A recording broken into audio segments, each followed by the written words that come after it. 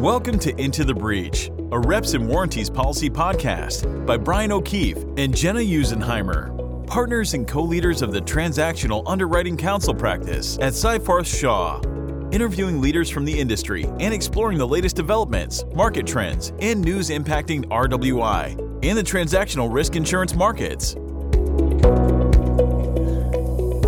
Hello and welcome to the latest episode of Into the Breach. I'm Brian O'Keefe and joined by my co-host Jenna Usenheimer. How are you, Jenna? I'm good, Brian. I'm actually mainlining the coffee today. I'm pretty tired. It's been a long week, so I am also looking forward to Saturday for sure. Well, it has been a long week and spring is finally upon us. And our loyal podcast listeners will know that Jenna was a sort of snowbird or whatever and went to Florida, but your spring is here and you're back in New York City now, right? I'm coming to you live from the Seyfarth New York office, actually. Yep. There you go. And you're half vaccinated as well now too, right? Yes. Our loyal listeners will recall the Florida walk into the Publix plan and see if there was excess vaccine, which failed spectacularly in Florida, but was very successful in Manhattan. And so I was a walk-in at Duane Reade. So now I'm just waiting for my second shot. So well, good news. There you go. And I hear you had some success with the Florida plan as well, Brian. I did. Well, I was, it's been still rationed in Washington, D.C., where I live at, but my wife and I were out in the middle of nowhere, Virginia, this past weekend, and I was at a grocery store buying groceries, and sure enough, they had lots of vaccine, and I went up to the counter and it was like asking for Tylenol. So, there are some vaccine weary areas, I guess we keep hearing about, not necessarily in the big cities we all live in, but I was fortunate enough to get it as well. So I'm halfway there, and awesome. It's all good news. So we continue to make progress through the pandemic here. So, and unlike me, you hardly felt the first shot, right? You were I was like nothing. I know you had gotten sick after the first one, but I was resilient. What can I say? So I am equal parts happy for you and pissed that I was the only person who felt crummy. Those are fighting words, right? All right. Well, we are not pissed that we have a wonderful guest with us today. Very smooth. That Brian. guest is Josh Warren, who's the Senior Vice President and the M&A Advisory Practice Leader at ABD Investment and Financial Services. He's a real leader in the reps and warranty space, and we are very excited to have you with us today, Josh. Thank you. Thank you for having me. Great. And Josh is going to be here today talking about a very really interesting topic we're going to talk about, and that is sort of the underlying insurance and other insurance coverages and how that interacts with reps and warranty insurance, a very different sort of topic we've not really ever talked about on this show. And we're really happy to have Josh be here to discuss that with us. But before we get to that, maybe Josh, for those listeners who don't know you, if you want to give a little bit of background about yourself and how you've gotten into reps and warranty insurance, and also a little bit about ABD, that'd be great. Definitely. So, yeah, thank you very much for having me. This is, as Jenna mentioned, you have loyal listeners, and I'm certainly one of them. I got into the world of insurance and M&A back in 2004 when I joined a sort of upstart brokerage called Equity Risk Partners, which was at the time the only insurance broker that had ever been created or formed to exclusively focus on the private equity sector. So over the course of the next 15 years, I worked on, personally led, well in excess of 500 property and casualty insurance due diligence exercises, sort of was involved with well over 2,000 through the discussions within the firm. So in that time, from roughly 2004 to until the business was sold, and I moved on back in 2018. A lot changed when it came to our offering to our private equity clients, mainly due to the fact that rep and warranty insurance became a thing, right? Back in 2000. Right. I remember hearing one of your prior guests talk about how W&I was so prominent in Australia, and I too witnessed that, having been to Australia and meeting with private equity firms there, how it was just everybody was using it. In the United States, nobody was really using it. Around in 2018, I left Equity Risk Partners, which was subsequently acquired by Hub, and formed the M&A advisory practice at ABD. ABD was formed in 2012 when a group of people left a larger broker and decided that this sort of large corporate structure wasn't helping them serve their clients or each other as well as they could. So they left and formed ABD. And really just because they felt like there was a better path forward. And when I joined ABD in 2018, I felt like there was a better path forward serving our the private equity community and the M&A community, really around the sort of the thoroughness of the due diligence process, the due diligence reports, the efficiency, the speed at which they could be created. So we started the practice in 2018, had a very talented rep and warranty professional come on board in the middle of 2019, Matt Soma, whom you've met, who you know. So my background is primarily on the property and casualty side, leading due diligence exercises, understanding, trying to find the relevant issues, relevant topics, relevant things about an underlying insurance portfolio, and then bringing that together in a way that's meaningful for rep and warranty underwriters and for our rep and warranty placement process. Great. Well, that's a great background, and I think it's a perfect segue into the heart of today's show. And I think, we hear all the time at the conferences and in the literature about reps and warranty insurance, that reps and warranty insurance is not intended to basically replace all the company's other insurance programs that they have. And I think that's a real, core tenet of the product. And obviously the reps and warranty insurers like to see insurance in other different areas. But I do think that oftentimes in the middle of the deal, there's a couple questions about what the underlying insurance is. It doesn't seem sometimes like there's a lot of scrutiny about what the coverages are or how this may interact with reps and warranty insurance. So maybe you could start off just by, talking to our listeners who are underwriters out there about, why they should care about the adequacy of the target's underlying insurance portfolio and how they could go about also sort of assessing that risk. Like all insurance policies, a rep and warranty insurance contract has a other insurance clause, right? So, all insurance policies don't want to pay a claim that there's another policy in place that could address that issue. Right. Rep and warranty is obviously much broader. It does things that other insurance policies can't do, weren't designed to do. It's got its own set of things that it's there to address that is unique to other insurance policies. But there are other parts of that purchase agreement where seller is repping to something that could be covered by a well-structured insurance policy. So, employment-related matters, for instance, the employment practices liability policy is perfectly designed to address that type of risk, right? So, the rep and warranty insurance policy doesn't want to step in and pay that type or get involved with that type of matter if there is a well-structured employment practices policy in place, for instance, to address that type of exposure. So the trick is that we're trying to address unknown claims that occurred pre-close, right? And we want to have the ability to report claims to those policies into the future, right? So it's not, it's pretty easy to structure a insurance program starting today to cover things that we don't know about that are going to happen in the future. It's how do you make sure that the policies that are in place can address the past, right? And I think that's really the core thing that a rep and warranty underwriter cares about is if at some point in the next 3 to 6 years, based on how long our coverage is being provided, we need to report a claim back in time. Will we have a mechanism to do that?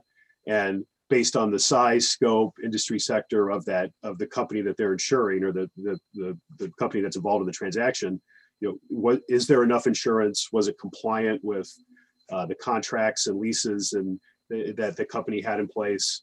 Is there a limit left? Is there are the insurance companies solvent? Everything that they would want to know to make sure that there is a insurance program that they can tap into if they need it. So one of the ways that we see that happening a lot is in the insurance diligence reports. There's a lot of discussion about, purchasing a insurance policy with coverage for prior acts, usually like management liability, cyber. And then there's also discussions about like a tail going forward. So can you speak a little bit to the way that those interact, especially, because normal insurance, my understanding is that a tail is not really designed to pick up if there wasn't prior insurance, right? It really is just designed to pick up like a claims made, to extend the sort of the claims made period so that there's still coverage on the prior policy. So if you could speak a little to how that works and why those recommendations are so common, I think that would be very helpful. Yeah, so there's really, insurance policies are primarily written in two different policy forms, an occurrence policy form or a claims made policy form. And an occurrence policy form basically provides call it lifetime coverage for incidents that occurred during a policy period, regardless of when the claim is reported, right? So and then a claims made policy is only covers incidents that happen or reported within the policy's time frame, unless a tail is purchased. So let's take an example of, we find out about something today that occurred 2 years ago. With an occurrence policy form, assuming that it's covered and it's a covered loss and all those things, an occurrence policy form, we would report that claim to the policy that was in place 2 years ago. With a claims made policy form, we would report that claim to the policy that's in place today. The claim is being made today. So what happens with, so an occurrence policy form is really, as long as the limit isn't depleted on that policy, it's still there for you in the future. When a change in ownership happens, change of control happens, that doesn't change what was purchased 2, 3, 4, 5 years ago. It's still there, right? With a claims made policy, when the change in control happens, it as you mentioned, Jenna, it converts to runoff. So that policy stops responding to, well, I should say, most claims made policies have a change in control provision, and they will state, when a change in majority control happens, majority ownership happens, they stop responding to claims that occur and are reported post-close. They will only respond to claims that occurred pre-close but are reported post-close until the policy naturally expires. So let's say it's April 22nd, the policy expires on November 1st. It's been on November 1st, 2021. It's paid in full. It's in good standing with the insurance company. Change in ownership happens today.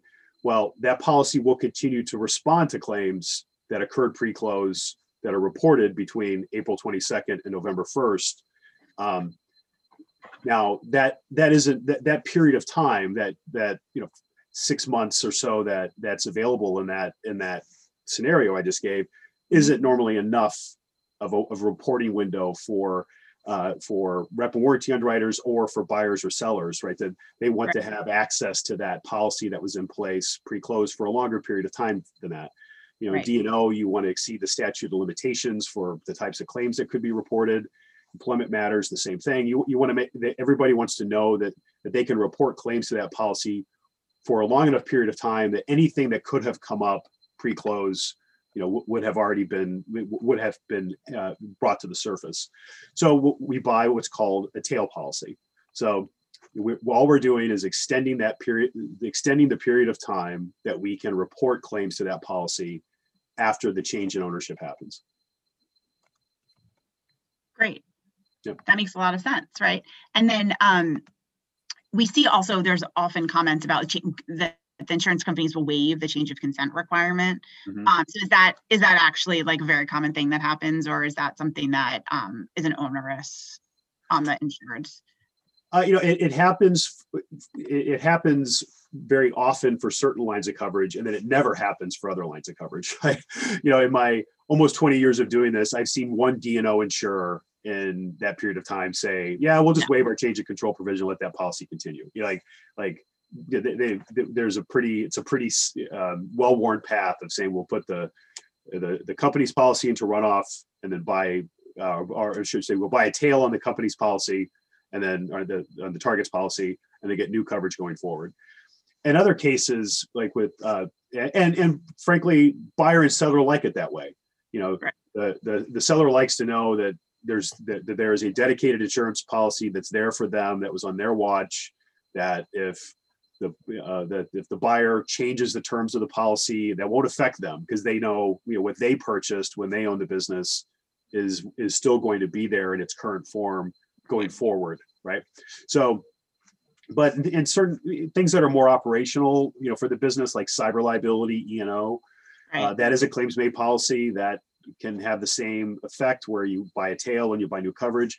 But underwriters are more amenable to just saying, look, you're going to have the same company doing the same thing to the same customers, with the same employees, with the same contracts. Let's just continue this policy, which frankly provides a nice level of continuity for the business going forward, to not have to replace that policy and worry about which claim, where do I report the claim, to the runoff or the new policy. So, Right. So there are some, even though you have two policies that have the same, like you said, change of control provision, like they can respond to it differently, based on lots of different factors. But yeah, it's usually not an onerous process. Usually, if an underwriter likes an account and they want to stay on it, you just and they're so well versed these days in these transactions, just to call them up and say, hey, this company's going through a change in ownership. They'll ask a few questions and normally just say, okay, that's fine. Great. Well, I think that's all very helpful and useful information. And I think a question I had too, Josh, was we see a lot of times in the end bills, and we see underwriters sometimes quoting that the reps and warranty insurance will sit, sort of quote, excess of and no broader than, the cyber policy or the environmental policy. And maybe you can just explain for our listeners a little bit, like what that concept exactly is, and how it sort of interacts with the reps and warranty insurance. I know we've gotten questions about this sometimes from more junior underwriters, and how to sort of utilize this concept to better protect the insurers and make the best use of the underlying insurance. Yeah, it's a very common concept these days. And with excess of no broader than wording, the rep and warranty policy sits excess of the limits on the company's underlying insurance. So if the underlying insurance excludes it, the rep and warranty policy will exclude it. This is much less favorable coverage. The wording prevents the recovery of damages that would be ordinarily be recoverable from the seller. So a rep and warranty policy that does not include excess of and no broader than wording wouldn't exclude a claim, because the underlying insurance program excludes it. Right. So the buyer could recover losses from the rep and warranty policy that might be expressly excluded from an underlying insurance policy. And like in a cyber liability example, a damage to reputation, loss of goodwill, things of that sort likely wouldn't be covered on the cyber policy. That may be covered on a if it were just a rep and warranty claim. So it takes it away from getting true rep and warranty insurance coverage, and more making a much more heightened, putting a much bigger spotlight on the underlying insurance and the different and its adequacy. Well, yeah, we have certainly seen that that be utilized, I think, in particular when there are specific risks. Like, environmental is one I know we've seen that fairly frequently, when there's some hairy environmental things that they may want to exclude entirely, but sometimes they know that they have other environmental insurance, so we'll set excess of and no broader than that insurance, and at least that provides a little bit of extra coverage that the reps and warranty insurer will provide on top of that. So the other question I had, Josh, was there can be some insurance products that can address I think maybe you're best thought of as sort of legacy concerns, like successor liability, discontinued products. How does that sort of insurance work, and how does that interplay with reps and warranty insurance? These are products that exist. The insurance companies are ready to write them. They're ready to use, to deploy them. but they are rarely purchased, frankly, at least in my experience. And I think when you get to more the types of transactions that are more common these days, like technology transactions, you're not acquiring a manufacturing business, right, that has product in the stream of commerce necessarily. That also feeds into the lack of utilization.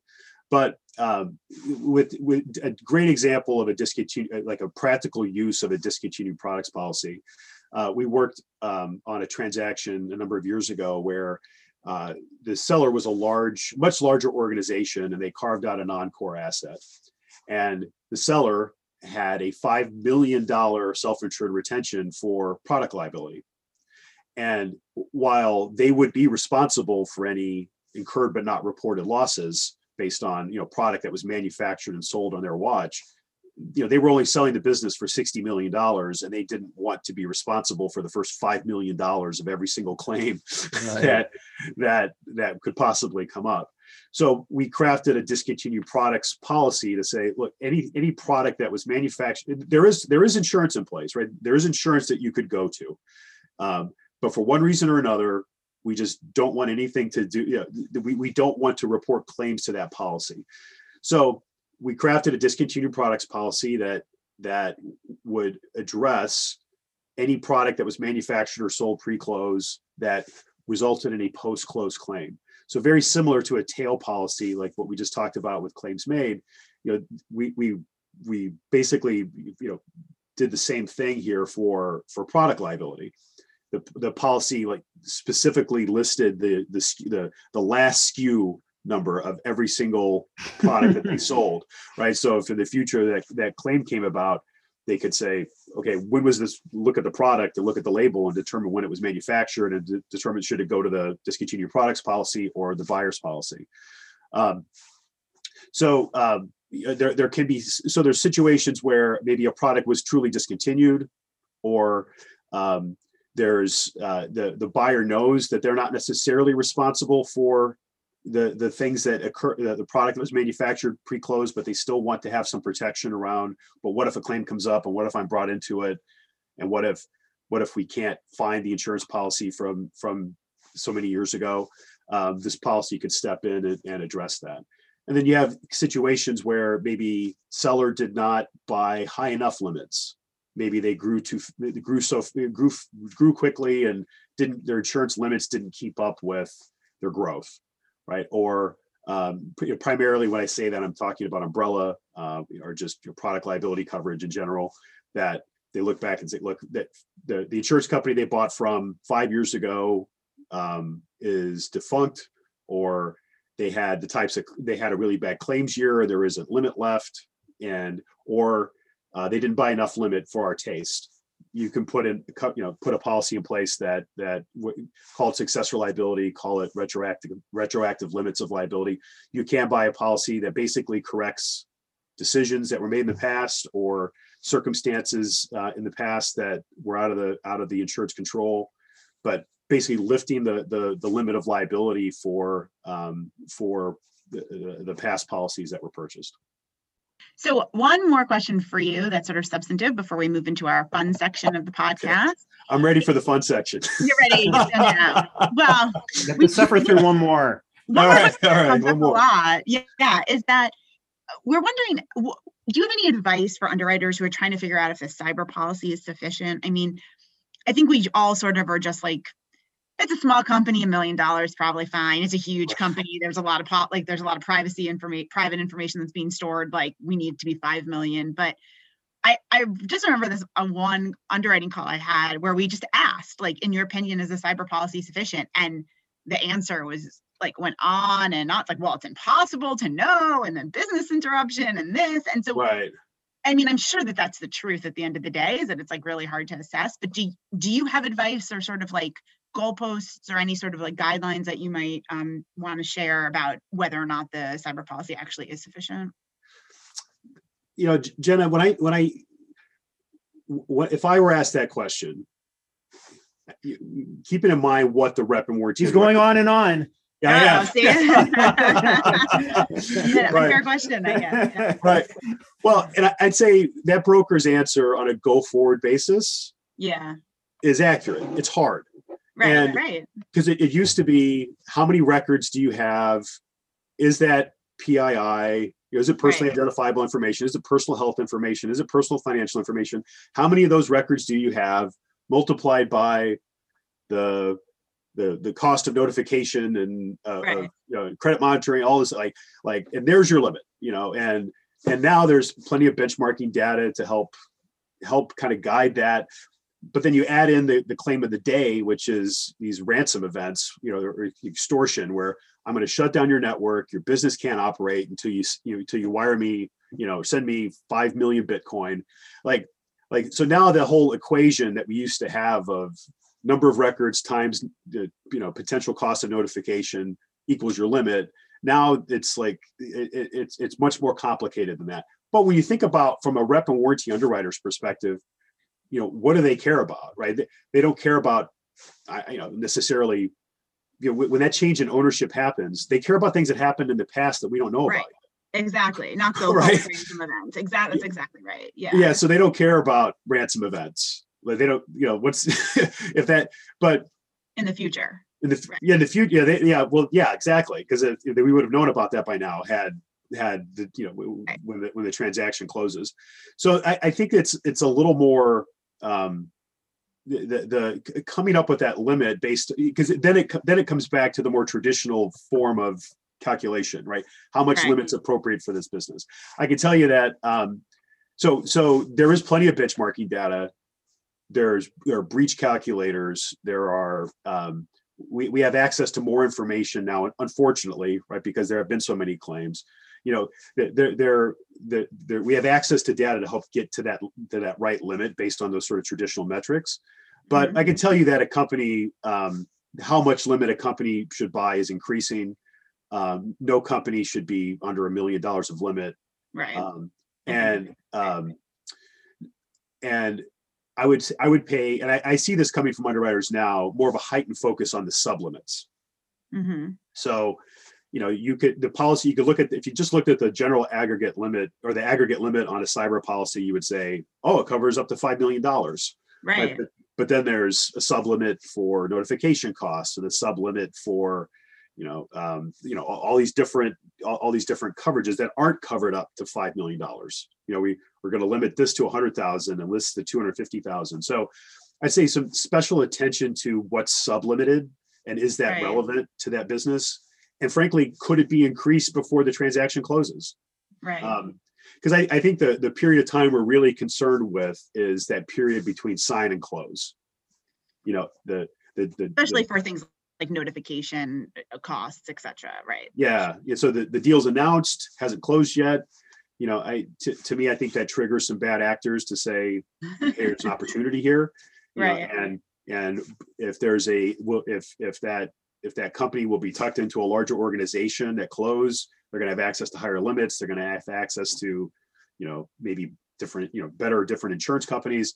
Like they won't have access to that until the transaction closes. Right. So I'd say, trying any effort to get sublimits increased to the full limit, that relevant sublimits, and getting that done pre-signing, or shortly after signing, would be something I would focus on if I was an underwriter.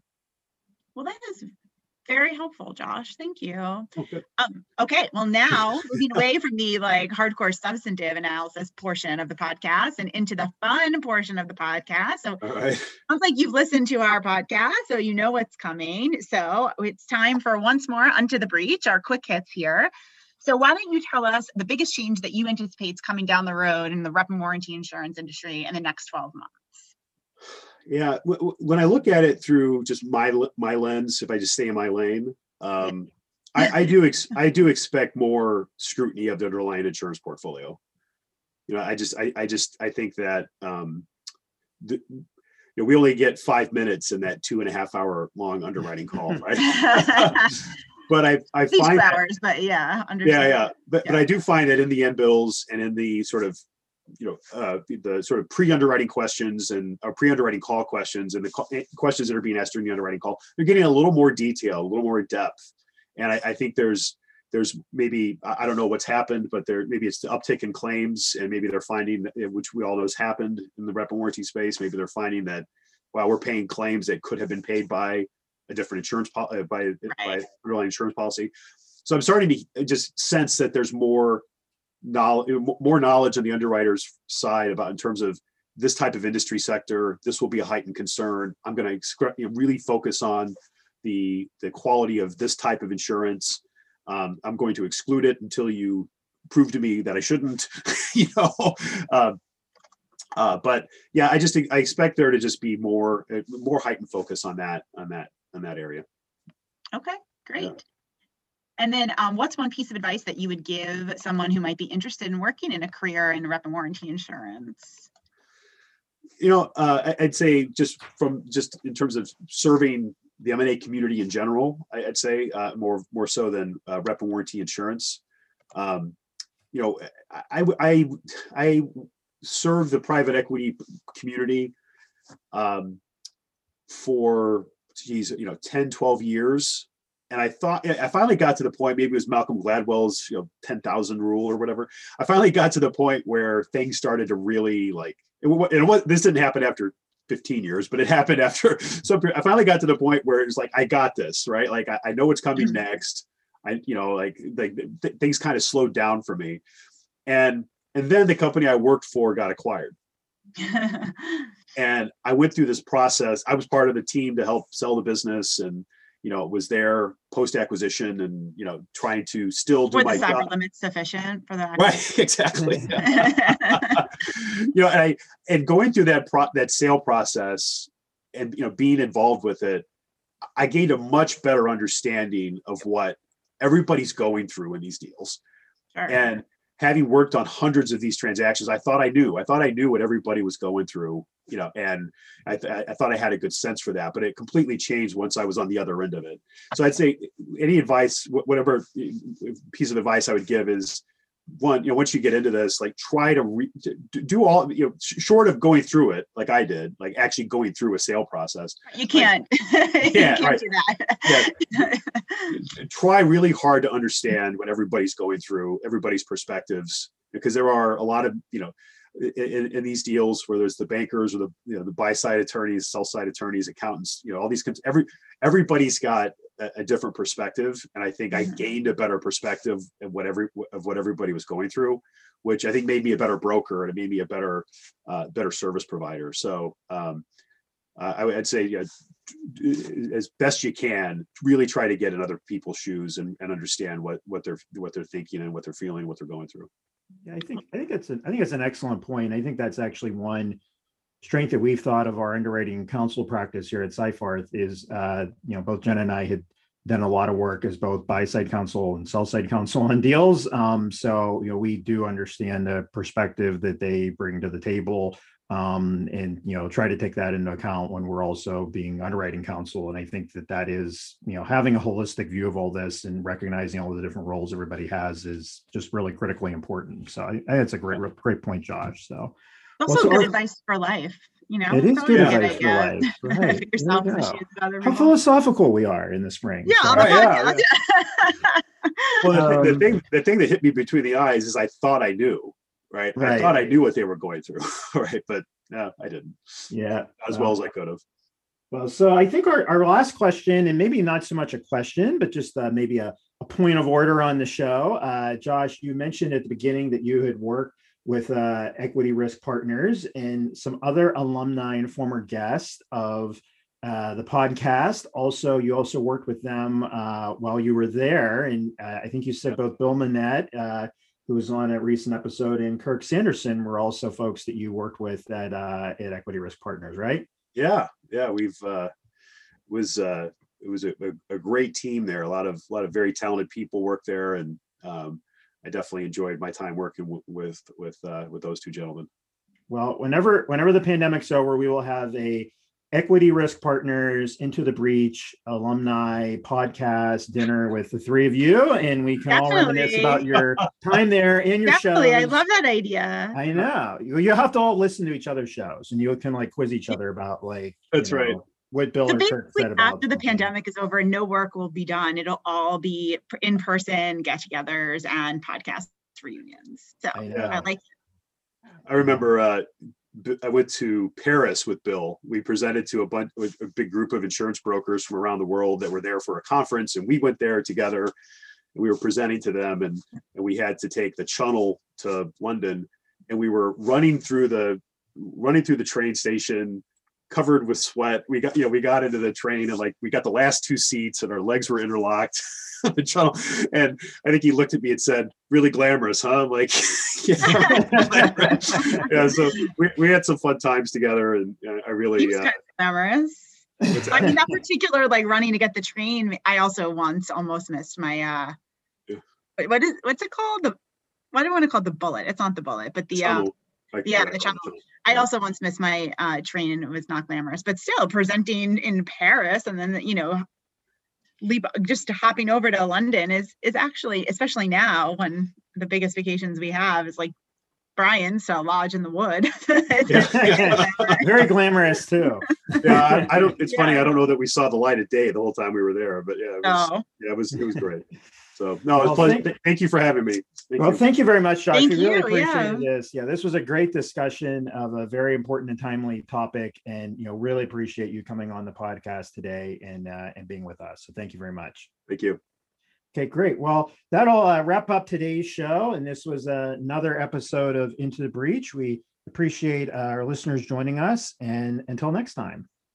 Bye.